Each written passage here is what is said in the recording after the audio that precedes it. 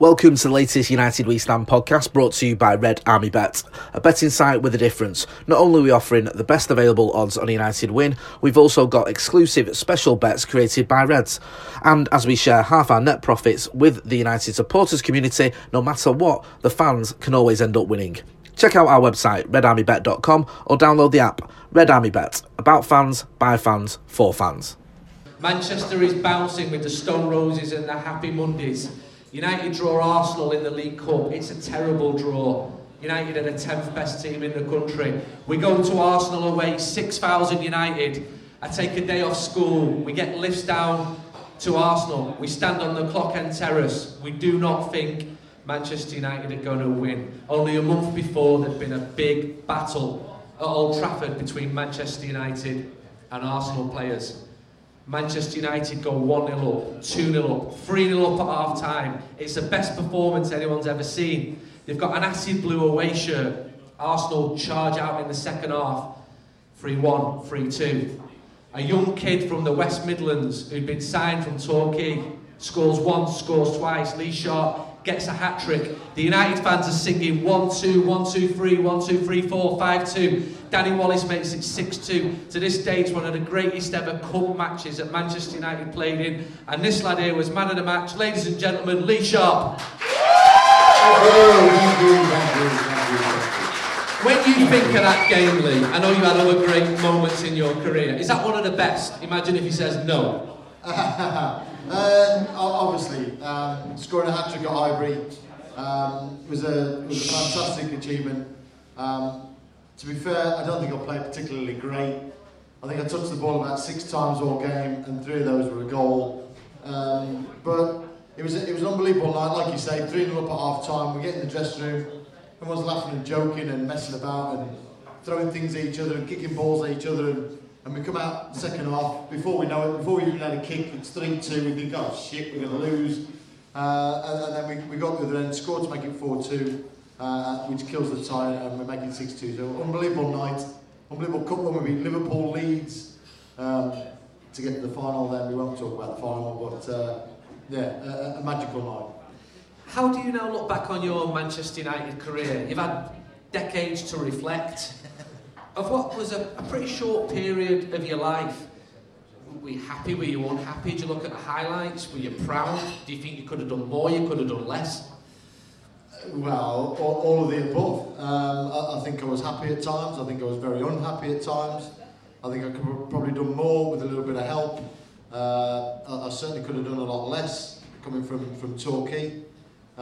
So a mixture of emotions really. I think it's a fantastic club to be at. I think when I first got there from Torquay, I realised it was probably the biggest family club that you can ever be involved with. The manager sort of took me around the ground, introduced me to the secretarial staff, the laundry ladies, the restaurant staff. You feel part of the club straight away. I was looked after by the older players, Brian Robson, Paul McGrath, Steve Bruce. How did Brian Robson look after you? Because you once told me on the pitch, you were a young kid, you're 17 years old, you were getting bullied, but Robson looked after you. Well, I remember playing left back at Old Trafford. We were playing Tottenham on the day, and Paul Stewart gets the ball. I got the ball on the edge of our box, and I passed the ball back to the keeper. And Paul Stewart, who's playing centre midfield for Tottenham on the day, comes in, puts his studs straight down the back of my Achilles. I go to the floor. Physio comes on, gives me the magic sponge. Robson wanders over, ruffles my hair. He said, "You all right, kid?" I said, "Yeah, I'm all right, Skipper. I'll carry on. It's not a problem." He said, "Come on, then, let's get this game going." About 10 minutes later, Gary Mabbott, the centre half, puts a little trickly ball into the centre circle to Paul Stewart, who's just on the half turn. He lets the ball run past himself. He turns towards our goal, and Robson comes in. Fucking whoosh. He takes ball first, that's a fair tackle. Studs then goes shin high to about knee high. With a left uppercut to the solar plexus. All in one movement, Paul Stewart goes horizontal. Lands like he's been shot, screaming like a baby, and Robson turns around to me and gives me a wink and goes, "Are you alright now, kid?" I thought,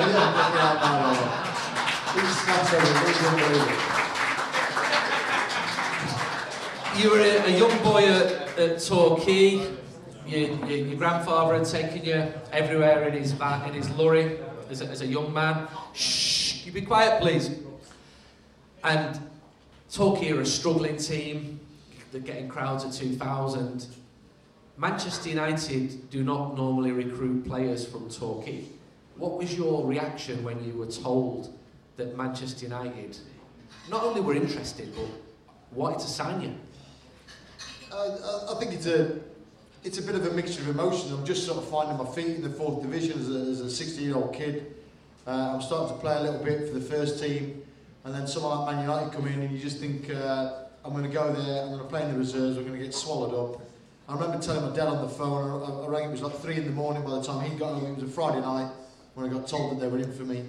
I rang my dad, no mobile phones obviously, they're driving back to Birmingham after the game, and I rang my dad at 3 o'clock in the morning. I said, Dad, the manager's just been round, I'm meeting Alex Ferguson and Archie Knox in the morning.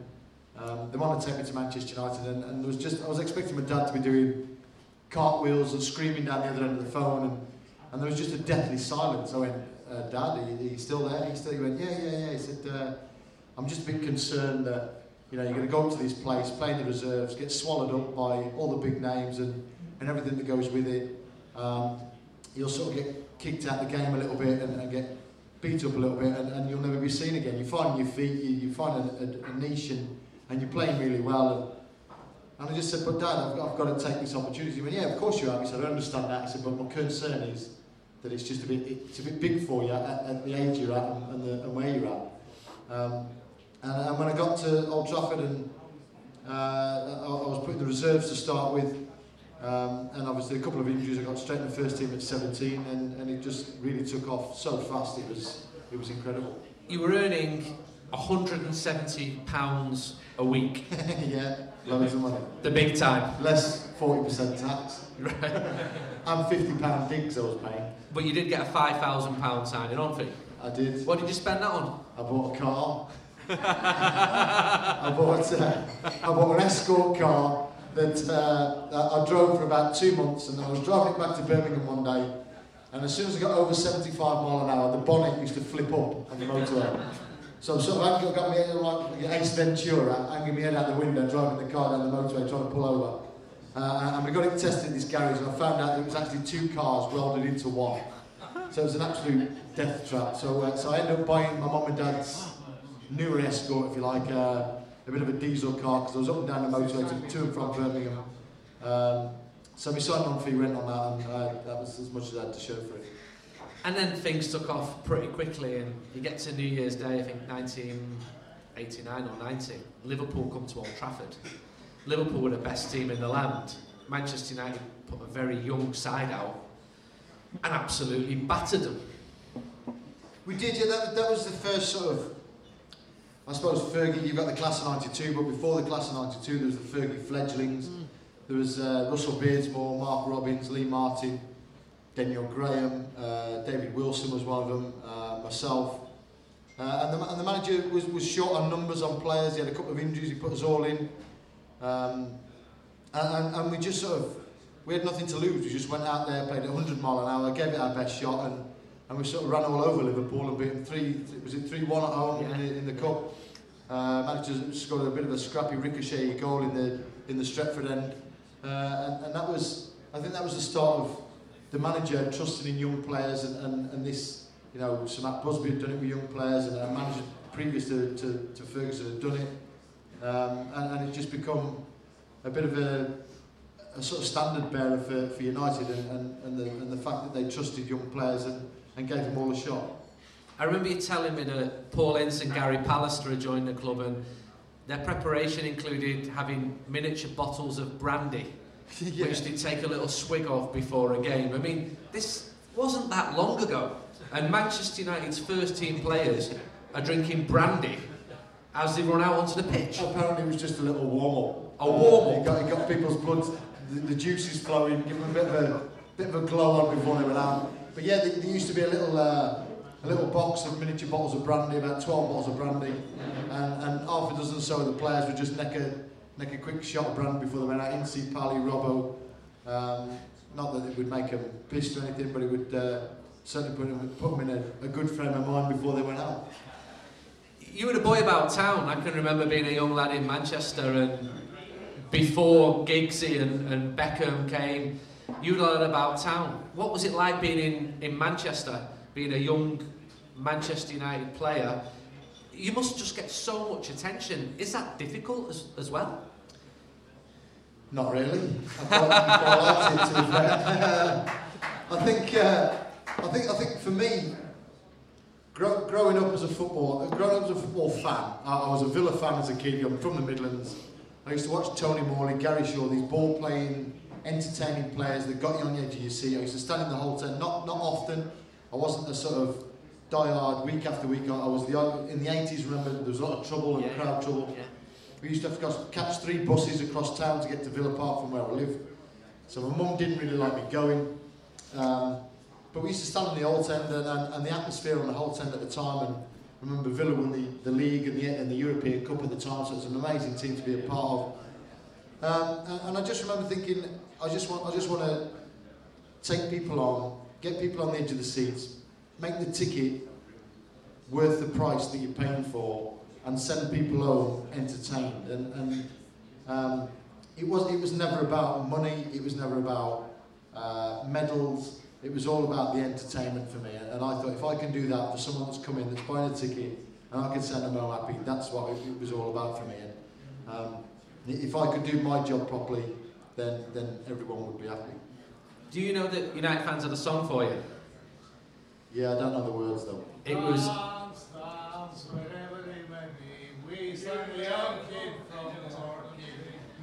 So it's Dance Dance Wherever You May Be. We signed a young kid from Torquay. He soon settled in, he soon made his mark. He is a boy that we called Lee Sharp. Lee Sharp was so professional, along with his teammates, they used to go into the Priory pub after training close to the cliff. That was a team meeting. I had to go. We got fined if we didn't go on the drinking session. That was a Brian Robson thing. Brian Robson would take everyone for drinks. We'd have a couple of bad results. Dressing room would be a little bit argumentative, a little bit tense. There's a few aggressive people in the team at the time. So we'd take everybody out for a beer, 25, 30 of us, first team reserves, everyone had to turn up. You get fined if you don't turn up for the drinking session. And then the round would be quite funny. You'd have pints of beer for the old boys, bottles of beer for the young, trendy whippersnappers. There'd be a large Malibu and pineapple for our big meathead centre-half, Gary Pallister. That's all about. There'd be a large bottle of champagne for Eric Cantona on the end of the table, and a nice little Diet Coke for Gary Neville.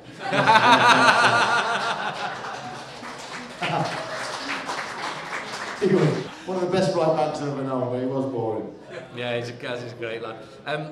On Saturday night, you'd go to Saturdays, a cheesy club beneath the Britannia Hotel. You were too young to get in, but you would show your Manchester United players pass. There's a few. Everyone at the time used to get a Manchester United players pass, so that when you turned up on match day, if anybody asked you for a ticket or anybody tried to stop you getting in, you just show your pass and say, yeah, I'm a player. Obviously, because you're sort of a young lad, reserves, A-team, big team, all schoolboys and all the rest of it. You didn't get given a ticket, you just got given a pass when you signed. So that got us in, and that would get us into the nightclubs in town as well, which sort of was a bit of a bonus, really. You were the PFA Young Player of the Year, 1991, superseding Matt Le Tissier and preceding Ryan Giggs. You played in a brilliant cup run, Cup Winners' Cup 1991. The final was in Rotterdam. And I remember asking you about this. You were playing a great Barcelona team, the team which a year later would become European champions. And I asked you what it was like, and you said, I shit myself in Rotterdam. You were frightened. Yeah, absolutely. I was 19 years old. I'd had a pretty good season, and all the sort of press and all the story before the game was, can Barcelona look after Lee Sharp? And I'm a 19-year-old kid thinking, they shouldn't be talking about me. There's Brian Robson, Mark Hughes, all these players in the team that they should be talking about. They shouldn't be talking about me. And I can see interviews with Ronald Koeman and Michael Laudrup and all these players about how are you going to deal with Lee Sharp, and I'm thinking that's not even me. Lee Sharp is some alter ego. That is not me. I can't even equate the same sort of person. And I absolutely shit myself. And Brian McClair came up to me after the game and said, listen, you just looked like you were a rabbit in the headlights before the game and didn't know what was going on. I didn't particularly think I had a good game. Brian Robson came off and said, "You're absolutely fucking brilliant. Your defensive role, you played really well, and it was a tough game for us, and you did a great job for the team." And it was an unbelievable night. I mean, United had probably 3/4 of the stadium. There were flags and flares going off. It was absolutely pissing down all night. It was a proper Manchester night. James, the song "Oh Sit Down," it still rings in my head, and I still get goosebumps when I hear that song. It was absolutely the most incredible atmosphere I've ever known, and to go and beat Barcelona as underdogs, with in particular a goalkeeper in Les Sealey that nearly lost his leg to gangrene 2 days before, and as a team we said we're going to defend deep and look after the goalkeeper so that he can play and still go on and win. It was just a mark of the character of the team and the strength of the players that were in the side. It was unbelievable. So that was 91. Did you feel then that the team are going to come close to winning the league for the first time since 67, as going into the next season? And then it ended pretty badly, didn't it? Yeah, Liverpool I think season. that European Cup Winners' Cup final gave us the confidence that we could go on and win things and achieve things. And to be fair, you know, a lot of people will probably say I'm a little bit bitter or I've got it wrong or all the rest of it. But the year we lost the league to Leeds, we lost the league because of the manager. Right. The manager obviously knew and felt the pressure from not winning the league for 26 years. We came into what the manager always calls twitchy bum time, and he pulled all the lads into the dressing room and the training ground and says, "This is what we've got. We've got 5 or 6 games left. This is what it's come down to." And the manager was really nervous. He was sort of clearing his throat and spitting, and his hands were sort of clamping his thumbs behind his back, and that fed down to the players. The players got nervous, and we ended up not playing as well as we should have done and getting beat by Leeds for the league. The season after the first Premier League, exactly the same happened again. The manager came in really nervous, coughing and spitting, and the lads were all starting to feel the nerves again.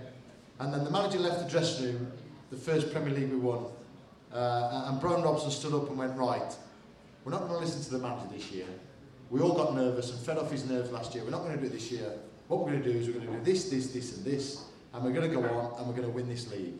And that's exactly what we did. And Brian Robson and Steve Bruce, our 2 senior pros, stood up and backed the lads and just give them what we needed, and we went on and won our first title. It was brilliant.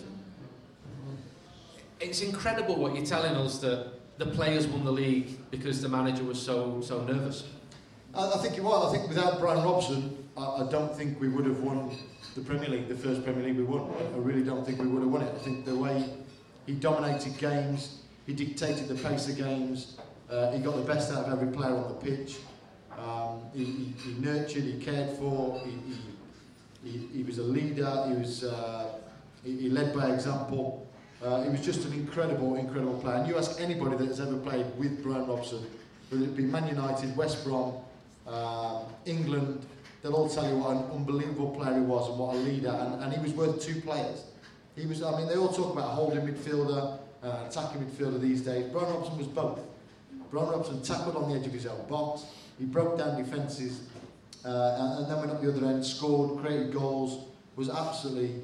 He was a phenomenal. He was way above his time. First person to ever have a 7-year contract. I think Juventus come in for him, and Ron Atkinson said, "You're not going." So he might want a 7-year contract. My kids are in school. It's going to settle me down and give me security. He thought outside the box. He saw the game differently to everyone else, and was just on another level. How important was it to get a maverick like Cantona into the dressing room? Well, Cantona added the sort of icing on the cake, if you like. We were an unbelievable team. It was an aggressive team, a quick team, a strong team. Everybody could kick people. Everyone was really aggressive. The only people that couldn't kick people was myself, Giggsy and Kanchelskis. We were the ones getting kicked. And if we got kicked and someone else hadn't kicked them back for us, at half time the manager would come in and go, "Why has he not been kicked? He's kicking shit out of Andre, he's kicking shit out of Giggsy, why has he not been kicked?" And the lads would go, "Right, I'll sort it out." And the lads would go and kick them for us. And then Cantona came in and added that little bit of extra nous, that little bit of arrogance, that little bit of belief, and that little bit of, believe me, Eric Cantona was shit sometimes for 85 minutes. And believe me, I know the manager let him off with murder. The players didn't. He'd get in the dressing room, you'd have Robson, Schmeichel, Hughes, Ince, Keane, like, fucking Cantona, fucking sort yourself out or we're going to knock you out. We keep getting you the ball, you keep giving it away, you keep fucking doing that, we're going to knock you out. And he'd be like, all right, I know. And then 5 minutes before the end, he's given the ball away all game, he's flicked it here, flanked it down there, flicked it there. All of a sudden, 5 minutes before the end, bam, 1-0, Cantona. He wins us the game. Thank you very much.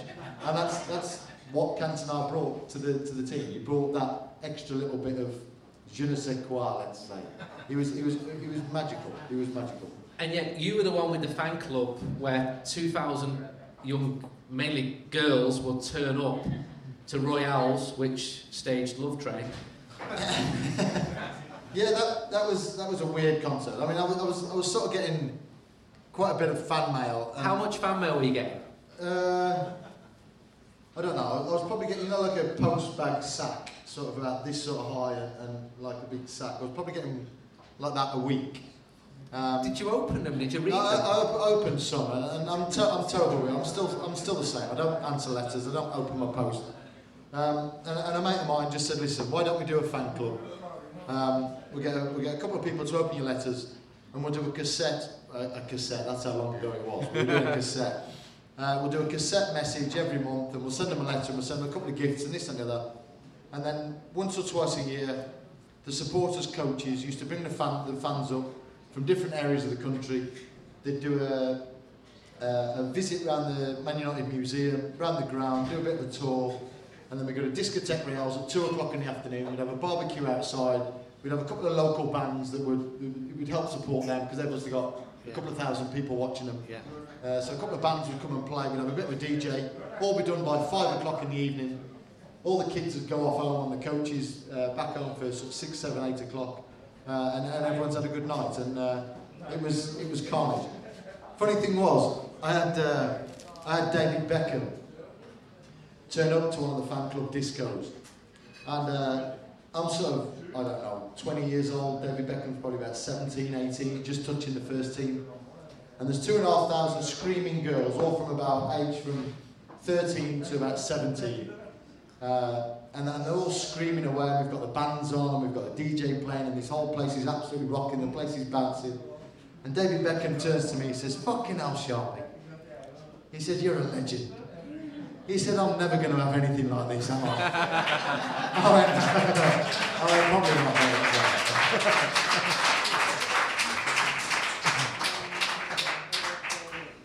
You had your ups and you had some downs as well. You had some pretty debilitating illnesses when you're a Manchester United player. Yeah, I had a bad case of viral meningitis, which took on the form of a stroke, which paralysed my left side, and I couldn't speak properly, and speech went slurred, and I was sick for 2 days, and then on a drip for 2 days. And, so it was a little bit concerning. But I have to say, you know, I was in the hands of good doctors. They said it's a viral meningitis. It's not the serious one that's going to sort of lose a limb or lose your sight or anything like that. So I trusted the doctors, and I know I was going to get right. It was just a matter of time. I lost a lot of weight. I was pretty ill for 3 or 4 months at the start of the season. But I'm pretty philosophical with life, and you just deal with what's in front of you and crack on. So United are back in Europe, they're playing in the Champions League, you play against Barcelona. You scored a fantastic goal in front of the Stretford end, a little flick. It wasn't the Stretford end, actually. Sorry. Other end. It was the other end. Right. Yeah, that's probably my favourite goal. I think the occasion, you know, we've never been beaten at home in Europe. We go 1-0 up. We're sort of cruising for the first 20-25 minutes. Second half, they come out and absolutely pump us. Romario is ridiculous. Pally and Brucey can't get hold of him. We go 2-1 down. And then about 15-20 minutes to go, Ince wins the ball and slips it to Keane. And I see Keane go down the line. And I sort of make a dash across the fullback, as you do, to try and get across the fullback. And Keane squares it. And it's slightly behind me, so it's not a very good ball. It's a pretty shit ball, to be fair. Not that I would tell Keane that, because he'd probably knock my head off. And as he's come through, I'm thinking of hitting it with my right foot, and the defender slides in front of me, and I'm thinking, shit, I can't do that. So I have to let it go between my legs and back heel it, and it just nestles in the bottom corner, and I just thought, what, you know. Life is beautiful. On a European night, under the floodlights, and a nice, greasy, perfect pitch, with a full house at Old Trafford, life does not get much better than that, let me tell you. Last 5 minutes now with Lee. Who was the biggest prankster who you played with? Who was the joker? Who made you laugh the most? Funnily enough, not so much a prankster, but actually really funny, was Keaney. Keaney was, his nickname in training was the Schizo. So he'd come into training, and I sat next to him in the training ground, and he'd be really funny in the dressing room, but then cross the white line, he would be an absolute psychopath.